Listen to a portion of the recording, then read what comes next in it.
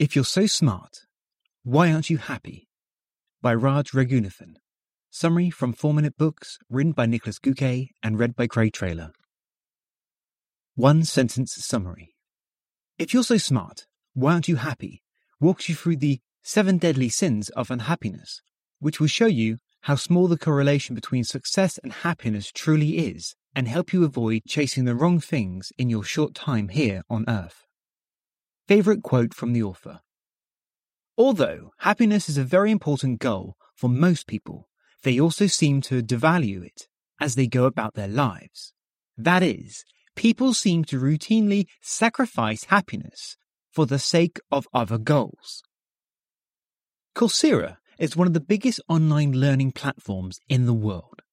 With over 24 million users and 2,000 courses provided by some of the world's best universities, it is a great place to get an education from a top school for free. You can even pay to attain certain certificates and verify your skills on your resume. In 2015, the most popular course wasn't one about business though. It was one about happiness. The creator of that course is Dr. Raghunathan, and last year he synthesized some of his lessons from that into his first book, If You're So Smart, Why Aren't You Happy?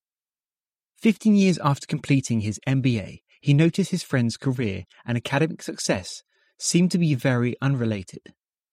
What was even less related in both of these were their life success, as Raj calls it.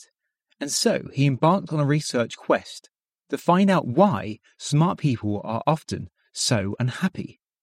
He discovered what he calls the 7 deadly sins of unhappiness.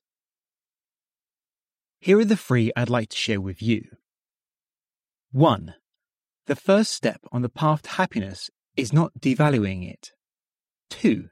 Don't be desperate in your quest for love and strong relationships.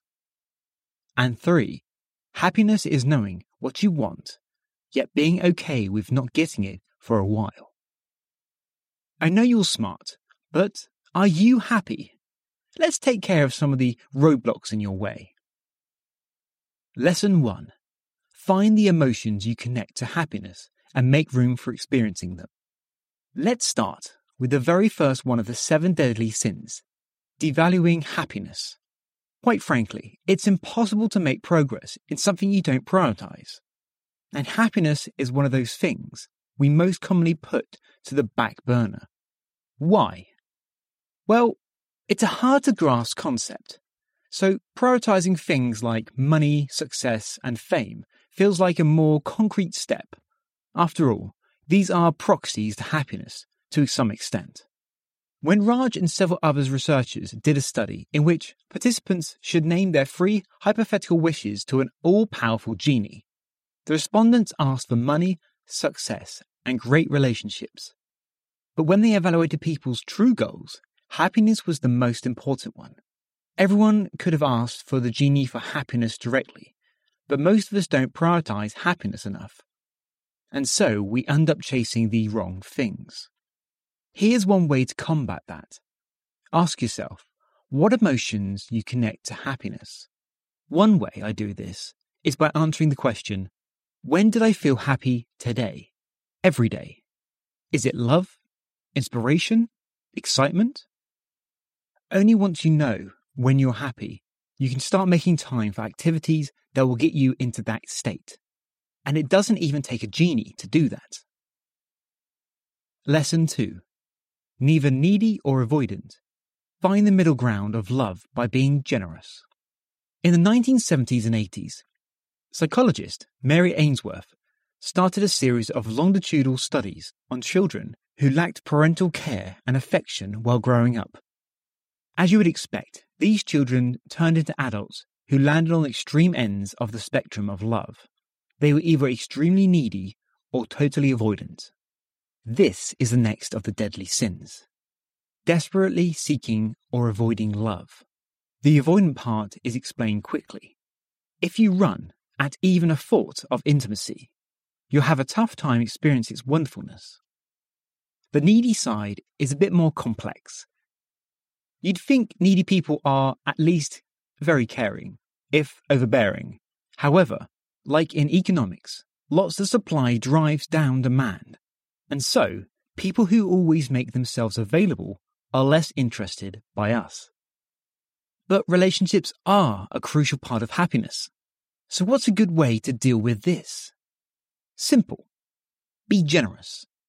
The sense of accomplishment we get from helping others shows us we can spread happiness from within and improve our self-image. Both of these are a lot more conducive to happiness than avoiding love or texting your last date 17 times a day to check if they want to see you again. Lesson 3. Be dispassionate in your pursuit of passion to stay flexible and patient. This last sin is one I personally struggle with often. Being either too passionate or too distant about what goes in your life. When you have a fallout with an old friend, I quickly go into I don't care mood and write it off as not important enough to warrant my attention or energy. Which it actually might be. On the other hand, I'm sometimes overly obsessed with work and not present enough when I'm with my friends and family. When you're too passionate, you outsource your happiness to your goals. And if you don't reach them, you're miserable. When you're not passionate enough, you don't care and end up in a place you don't want to be. The middle road, Raj suggests, is the dispassionate pursuit of passion. Be passionate about your life and its events, but approach it in an objective, non-judgmental way. That way, you always have something you're striving for, but are patient and flexible when things don't go your way immediately. You'll learn to see the obstacle is in the way, and that within our biggest challenges, happiness resides. If you're smart, why aren't you happy? Review. What a cool way to structure a book. If you're smart, why aren't you happy? It's very straightforward and practical. Here's what makes you happy. Here's what isn't. This is how to avoid the bad stuff and do more of the good stuff. I like the reminder to consciously prioritize happiness and have already started thinking of the situation which I'm most happy in. One of them is obvious, writing summaries like this one. What else can you learn from the blinks? 1. Why a new BMW is never better than a new friend. 2. What happens when you get toddlers to pass their sweets to puppets. 3. Where happiness research agrees with stoicism. 4. How distrust is hardwired into our bodies. And 5. What the gate web is, and how you can avoid getting caught in it. Who would I recommend the If You're Not Smart, Why Aren't You Happy summary to? The 29-year-old professional who's a few years into her first job out of college, but finds it doesn't fulfill her in the way she thought it would. The 45-year-old who's considering getting an MBA to not be banished in the sidelines at work. And anyone who often sends one text too many.